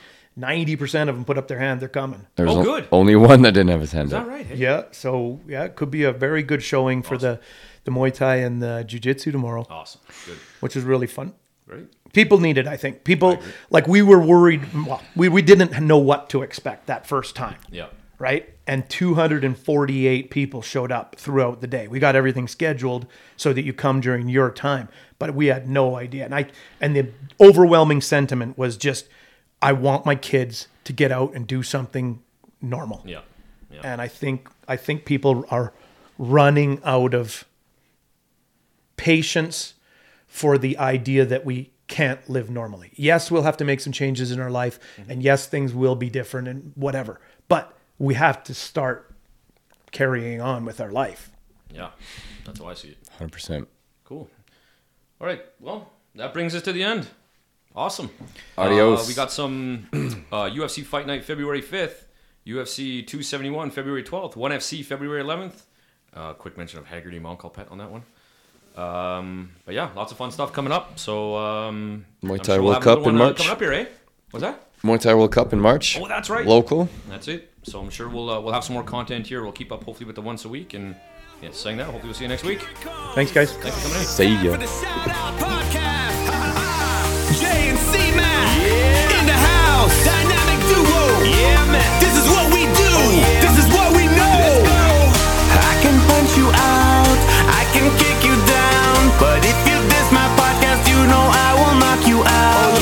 Elbow to the face. Hammer punch to the head. Talking all things, fighting like a dream that never ends.